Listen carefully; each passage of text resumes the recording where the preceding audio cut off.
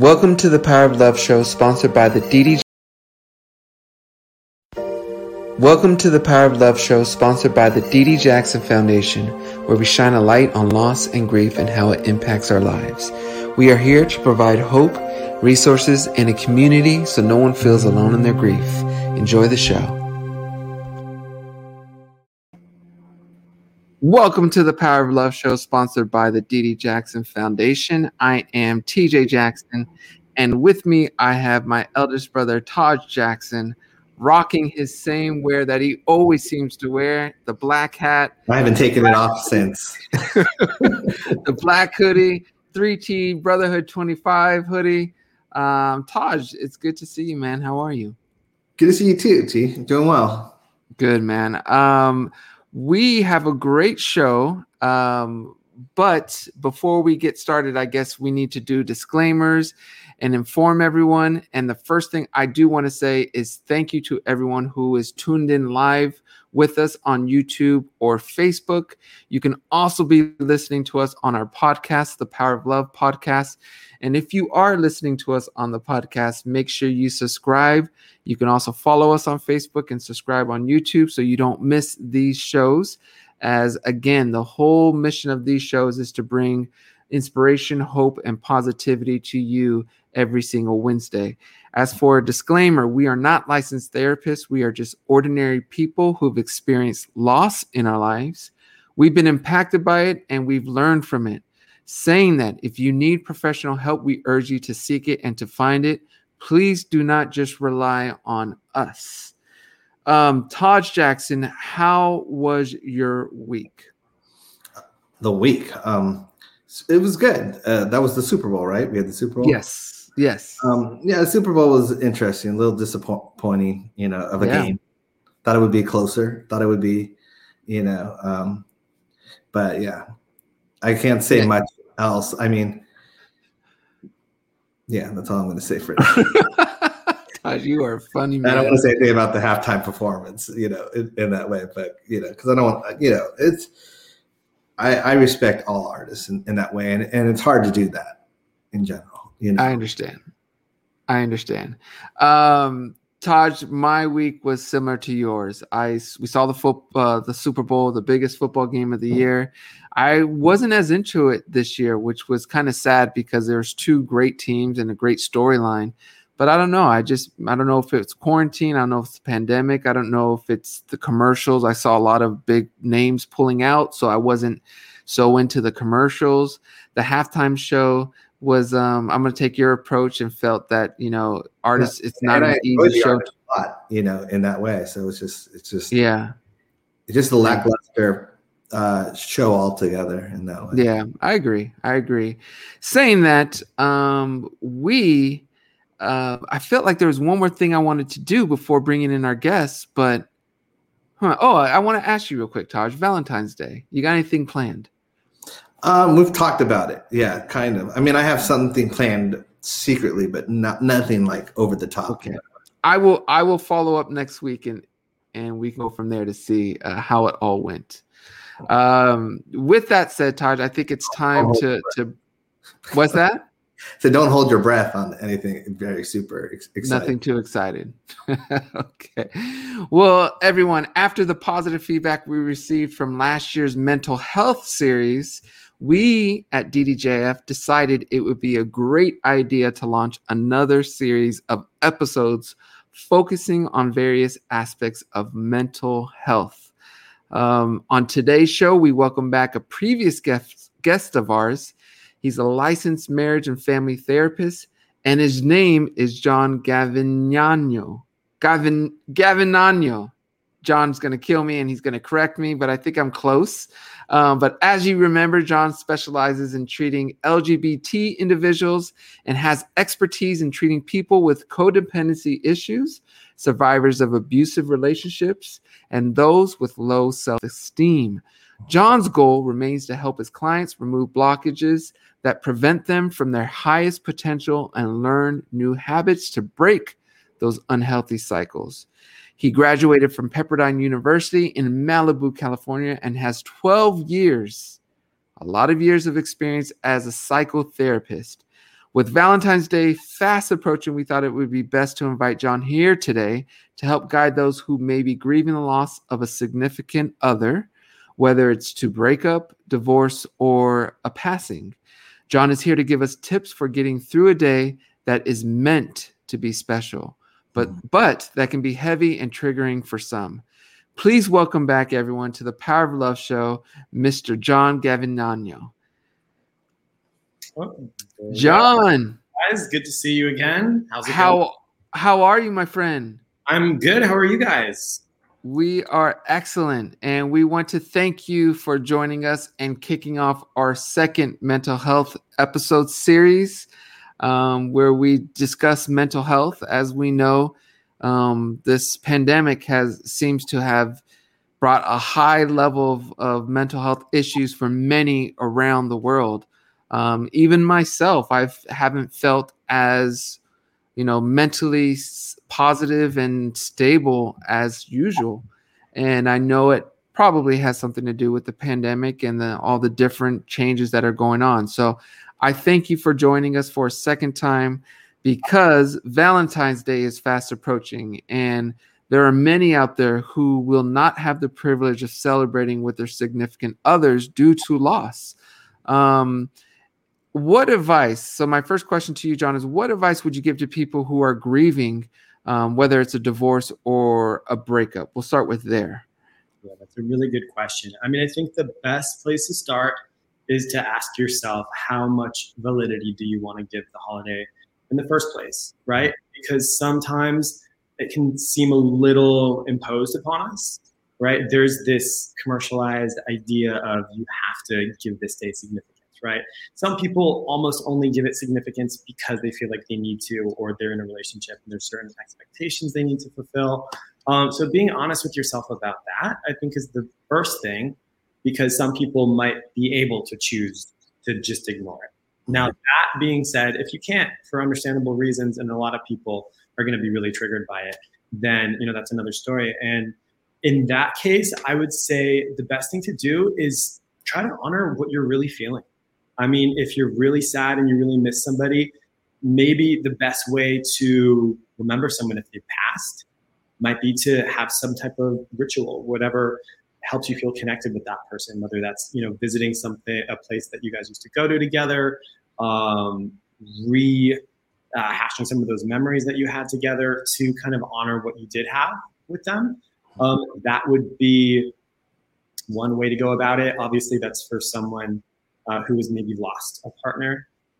If you've recently gone through a divorce or breakup, that's something maybe you might better benefit with trying to not remember them, depending on, how you feel about them.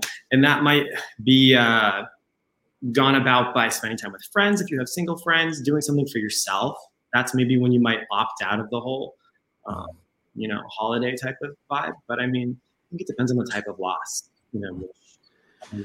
Now, what about any direct advice for those who may have lost a significant other, whether it was due to COVID or just a tragedy?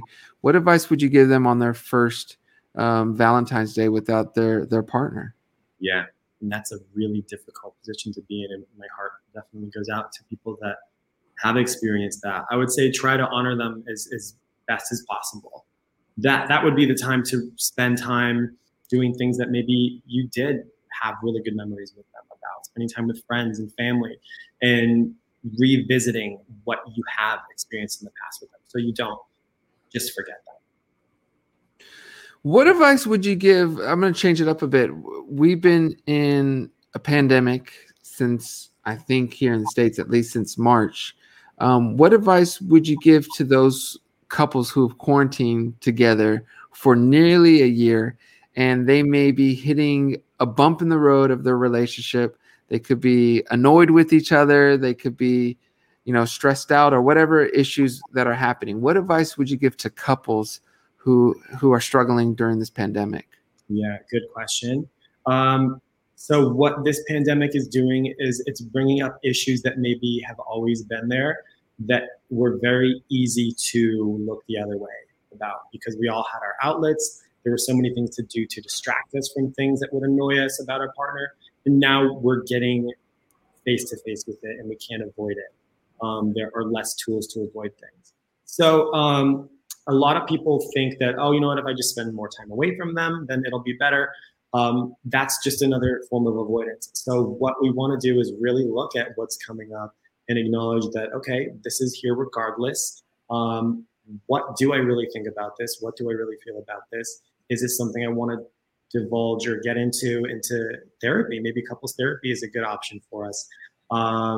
It's ultimately an opportunity for growth whenever there are things that come up. So don't run from it. Don't feel like it's something that you need to be afraid of or necessarily means is the end of the relationship. A lot of times, these unmet needs that partners might be having or experiencing are simply just opportunities to learn about our partner more and our own needs and ways to connect better by facing those things. You mentioned therapy and couples therapy. I've never partaken in couples therapy, but if I felt my relationship was in a place, I would definitely do so. My question, though, is do you recommend couples who are considering starting therapy, do you recommend them do it individually or as a couple simultaneously? So both is actually ideal. If the primary issue is with the relationship, then I really recommend, obviously, for two people to be in the same room with the therapist, and that would be couples therapy. It can be very helpful if both individuals have their own separate therapists as well, because there are going to be a lot of issues that do come up about the relationship that should really be delved into personally on the side, because it's tough to get into specifics because that really depends on the person. But some things are not for your other partner to do everything about, if that makes sense. That something might come up and then you acknowledge that's an issue, and then you might say, okay, yeah, that is something I need to work on. I can see how that affects you negatively. And then you take it to your individual therapy and do the work there. Yeah. Todd, you've never done any type of therapy at all, right? No, not really. I mean, I think there was not couples therapy in that way. I've done some therapy when mom passed, like years later, but that was more in terms of just trying to find myself in that way, in between 3T time periods and stuff like that. But it was just more reassurance for me, so I didn't go back. It was things I knew already. I just had to hear it from someone else in that way. So it was different. It was different for me, but I do recommend it for people. John, I did have some questions, but I'm seeing some great questions from the community. So if you don't mind, some are non-Valentine's Day related, but since we have you, I thought we'd ask. Sienna wants to know, John, is it safe for my therapist and psychiatrist to just off the bat want to put me on antidepressants and antipsychotics without even giving me a diagnosis or telling me what may be wrong with me? Huh. I mean, if that is happening, I would definitely be a little concerned. I think that anytime a patient is prescribed any medication, they should be informed why that medication is being prescribed, what their diagnosis is, and the risks and benefits of the medication. If you're experiencing that, definitely ask those questions, or maybe try a different psychiatrist that gives you that safety and security, because that's a significant decision to make, and you don't want to make that blindly. And your doctor shouldn't be making you make that blindly either. Yeah, I was about to. You said at the end, I was going to say John may have to answer this nicely, but I'm not. Just like Taj and I don't like talking about other artists or performances, John doesn't want to talk about other doctors. But in my opinion, you have to know what's going on with yourself, or you have to have that open communication with any specialist or profession when it comes to you.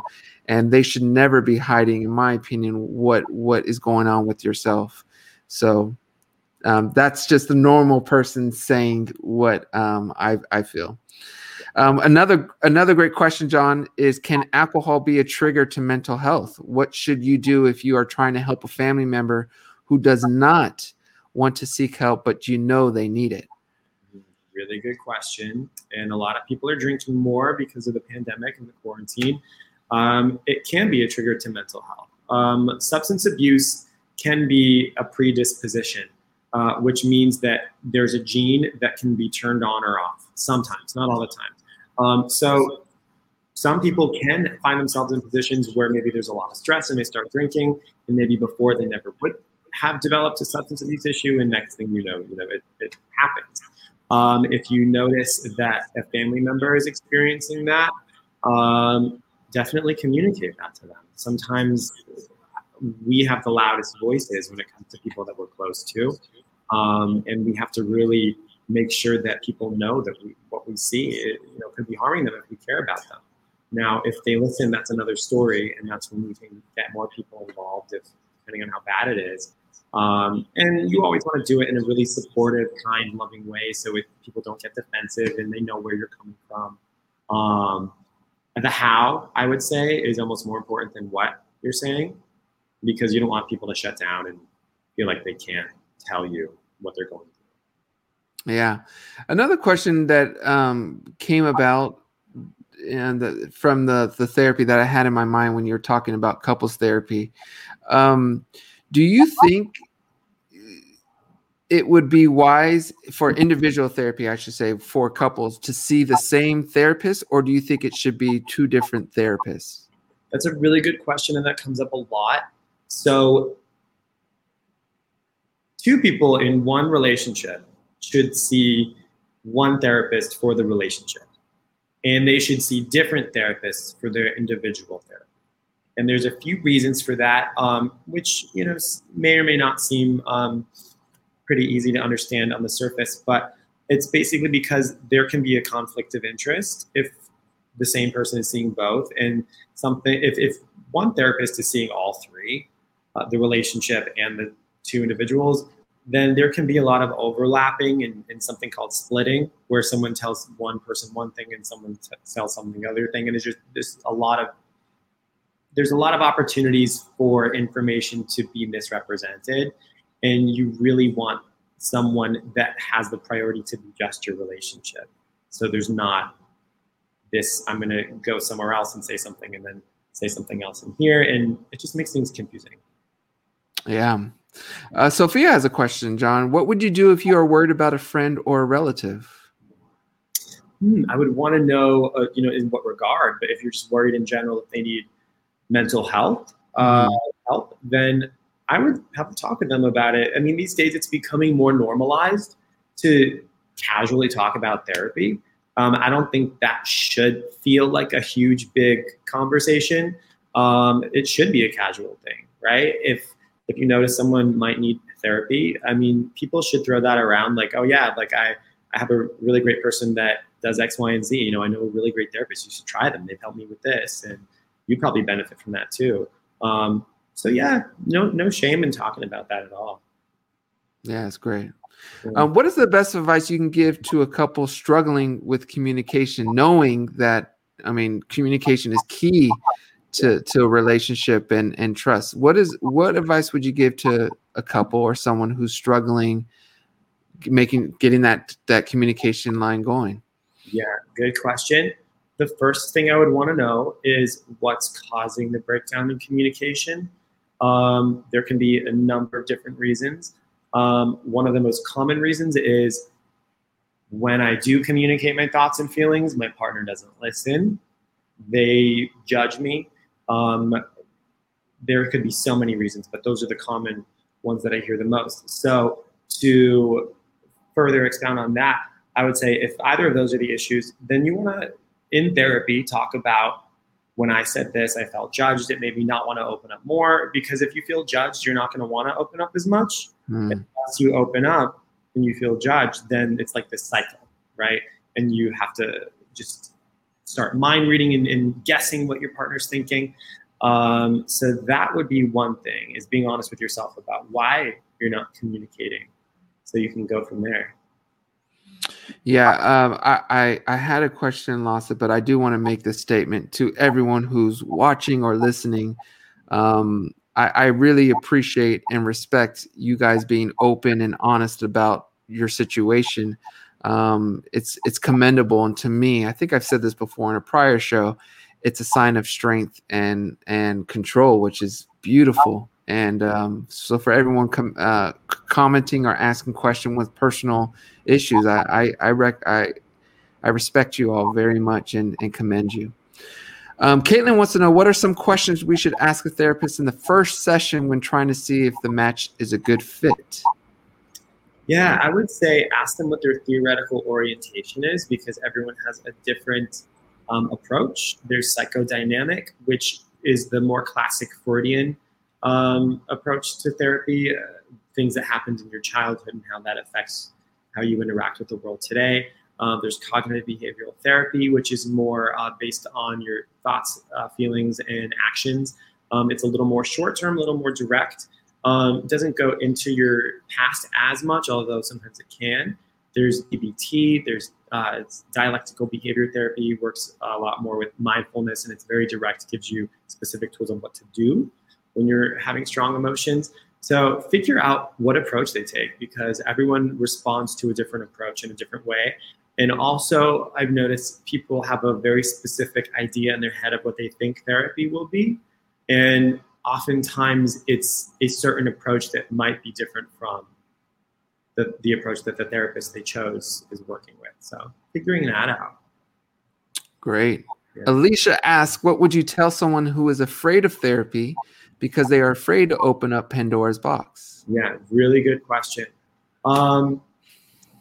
The more that we face things that are scary or difficult to face, those are the best opportunities for growth and to reveal the most light, really, within us. I mean, those darkest places, when we shed light on them, that's when we really grow, psychologically, spiritually. So it can be daunting at first, and it can seem scarier than it is.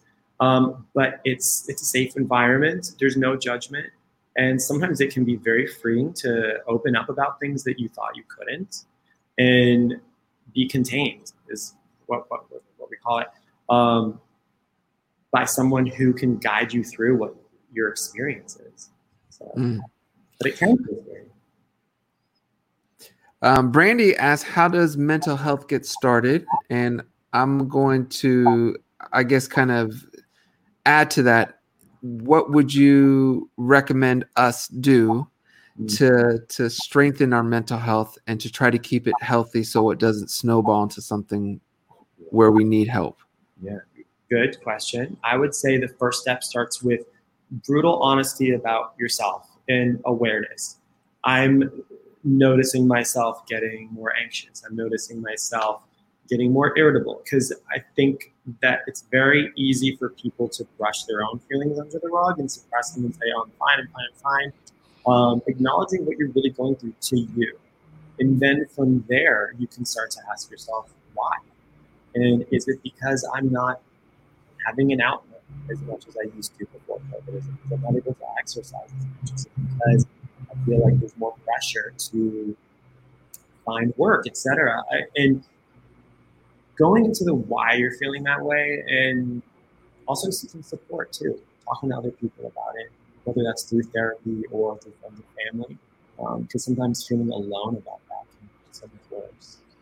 I have a question, John. In terms of, is it one of the things that, like, are you the last, because I'm not as familiar with mental health, I mean, are you sometimes the last to know that you need help, or is it something that you can recognize it inside yourself in that way? Yeah, that's a good question. I think it depends on the situation. Sometimes you can be last to know, but not always. Sometimes you're the first to know, and if you keep things inside really well, then I would imagine that everyone else might be the last. Yeah. Everyone else is like, yeah, okay, yeah. But if someone doesn't have a huge amount of self-awareness, then maybe you would be the last to know, because everyone else is picking up on the things that you're putting out. Good. Okay. That makes complete sense. Yeah. This is a question that I hear often, actually. It is from Lena Power. She asks, is there a chance that therapy can make your emotions about the issue even worse by bringing it up at all? Good question. People go through this a lot. And so the immediate short answer is yes, but only temporarily. So sometimes yeah. And so when we're healing from trauma, and just a side note, a good therapist will never force you or push you to talk about your trauma if you're not ready. But when we are talking about it, eventually, when we do get to the point that we are able to feel safe, it can for sure be really distressful. And that's okay. It's normal. You're not expected to not feel that. But know that in talking about it and getting it out and completing your trauma narrative is what we call it, that can really help you release it and identify it and put a name to it and separate it from the part of you that does not have to. But sometimes it can be tricky to go through it. So I definitely want to go through. John, that was one of the best responses and my favorite responses since doing this, really, because I love that honesty and it made a lot of sense. I never thought of it that way. You answered yes and just say, but in the short term. And I think that's a brilliant way to say it. You know, it takes time to heal and to heal healthy and professionally and properly, I should say. So I applaud that response and think it's going to help a lot. So thank you. Ale wants to know how to deal with someone who's a narcissist and if they're possibly going through postpartum depression all at the same time. As a friend, how do you help? Feel bad for her and her two babies, but am a little lost on how to help. Yeah, that is a very difficult situation to be in. And I'm not quite sure if she's talking about her friend is a narcissist or if the friend is with someone who's a narcissist. But I'll go with the fact if your friend is with someone who's a narcissist and stuff like that. I would tell them what you see. Narcissists are kind of notorious for not really seeking treatment. It's a subset of diagnoses that does not usually come to therapy on their own. If they do, it's when there's a huge crisis, and then they bolt as soon as the crisis is resolved. Because one of the core components of narcissism is not being able to acknowledge your faults. And a big part of therapy is knowing that we're all human and we all have faults, and that's okay. But that's not a huge trait. So dealing with them, the best bet is more dealing with your own boundaries. Is not letting them in, recognizing what they're doing, recognizing your own self-worth, not allowing them to take that from you, keeping a safe distance from them. There's not much you can expect for them to go through that. So it's going to be about protecting yourself.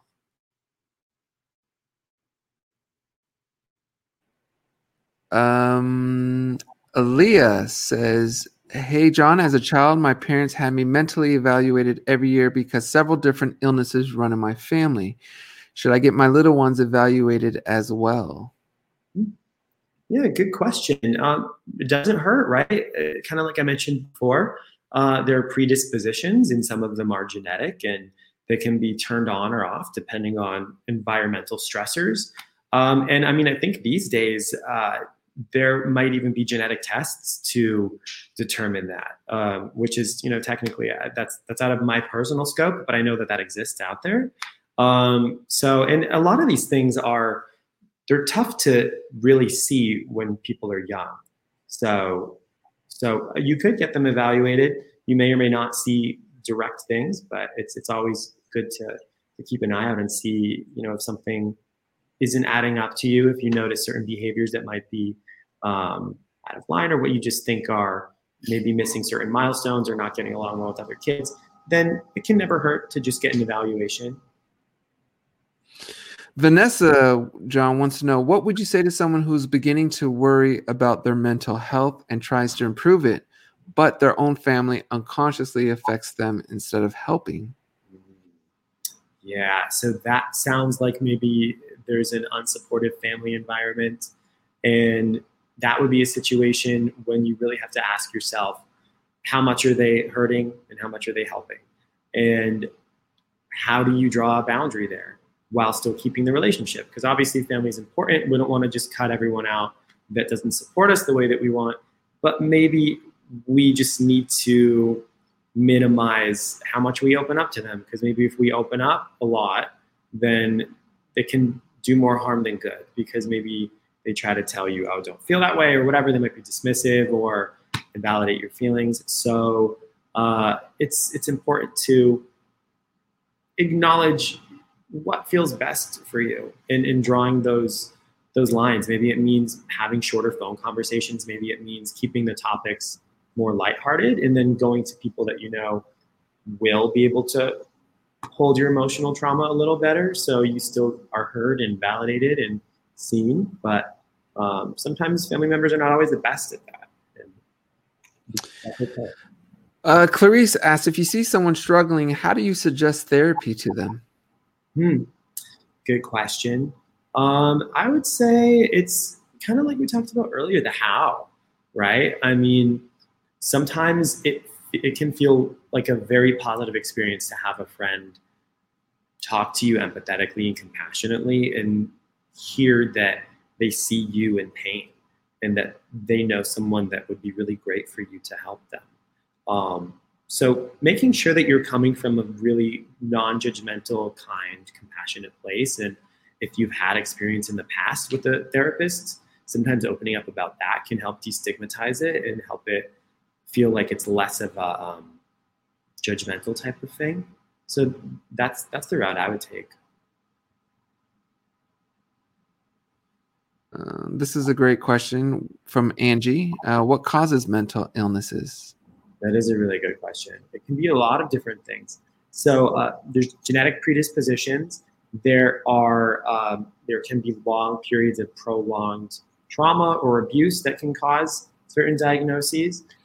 There can be situations that cause people to have breakdowns and develop certain patterns, right?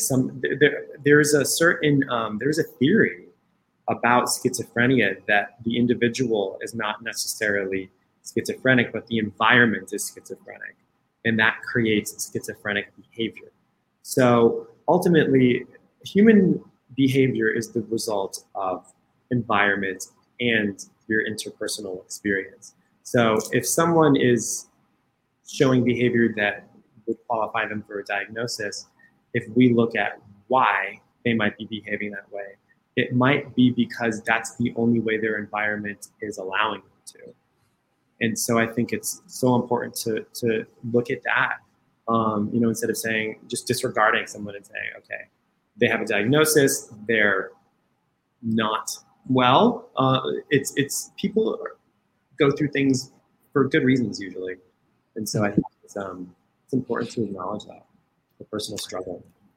Another question from Sienna. John, how do you deal with incredibly dismissive therapists or psychiatrists when it's having a detrimental effect on someone who's seriously mental ill? What should you do? Yeah, good question. And if you have experienced that, definitely say I'm sorry that you went through that, because that can be really painful to open up and be vulnerable and to feel dismissed. So I would honestly try a therapist or a psychiatrist. I mean, it's okay to shop around. Everyone has a different style. You want to make sure that you feel supported and heard. If you've already had a long-standing relationship with them, and this is something that happened after you've known them for a bit, then I would bring it up so you're not, just casting it aside. But if it's something where right off the bat you don't feel that click, then it's okay to just find someone that maybe does fit a little bit. And here's another great question, probably our last one. This is from 2K Demix. Thoughts on figuring identity? Because as a teen, I really sometimes see someone else when I look in the mirror, and I just don't really know how to find base and figure out who I truly am. I love this question, 2K. So thank you for asking. That's an awesome question. Yeah.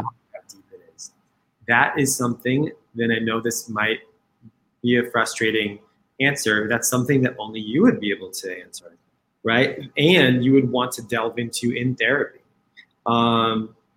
So I would ask the question, why do you see someone else? Who is that person that you're seeing in the mirror?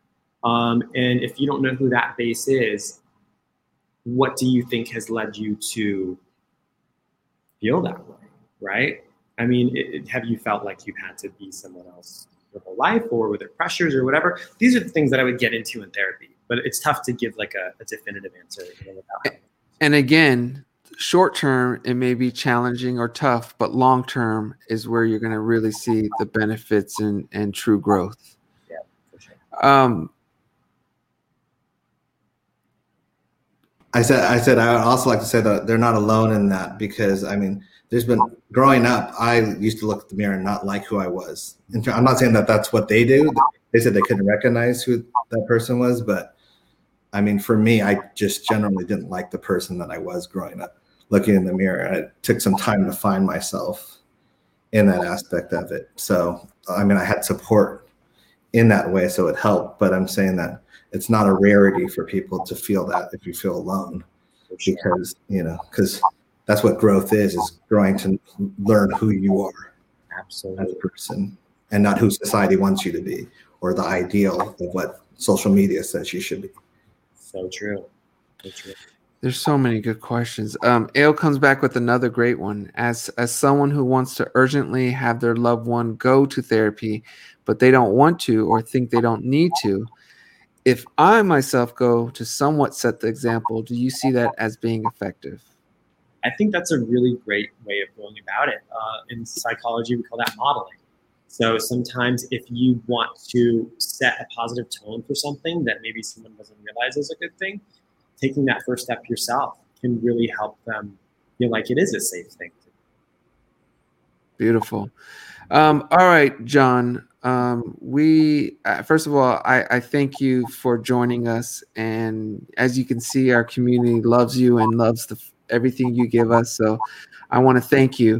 I do have one more question before I turn the floor to you for your up to minute. Don't want to say rant. That seems a little aggressive, but up to minute little talk. I want to know if there's any exercise we could do at home. With our significant others, since Valentine's Day is coming around the corner, to better understand them and have them better understand us. Is there any simple things you would recommend for couples to do who may need some type of help? Yep. So there is something called love maps that was developed by these two psychologists.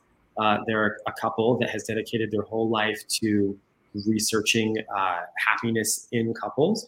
And a love map is basically figuring out every nook and cranny of your significant other's psyche, right? Their likes, dislikes, fears, hopes, dreams. And a lot of these things you probably already know, but it can be a really fun exercise to write them down and show your partner what these things are. And it can be this incredible experience where the other person is like, wow, I didn't know you knew that about me. And it's like, yeah, I remember you told me this or whatever. And the key there is to make sure that we don't judge our partner about things and get too serious about it. It's supposed to be a really fun experience, and it can be really revealing about how much we really do know about our partner, and we can learn about them too.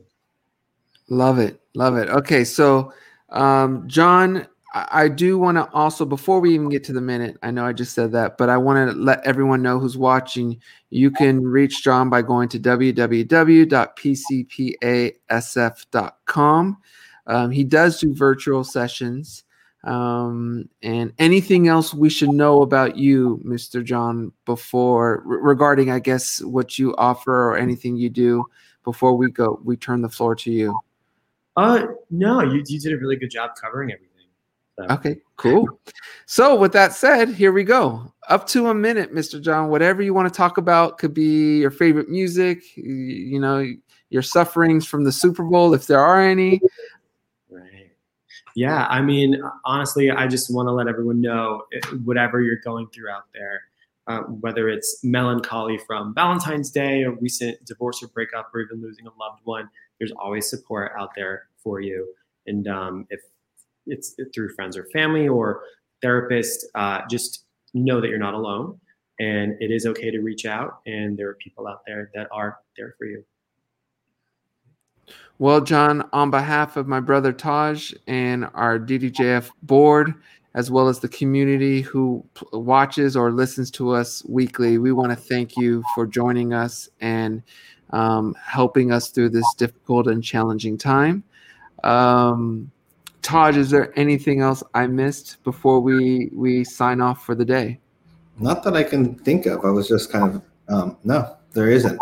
I think it's such an important topic just in general, what's going on. So thank you, John, for coming back. Thank you guys so much for.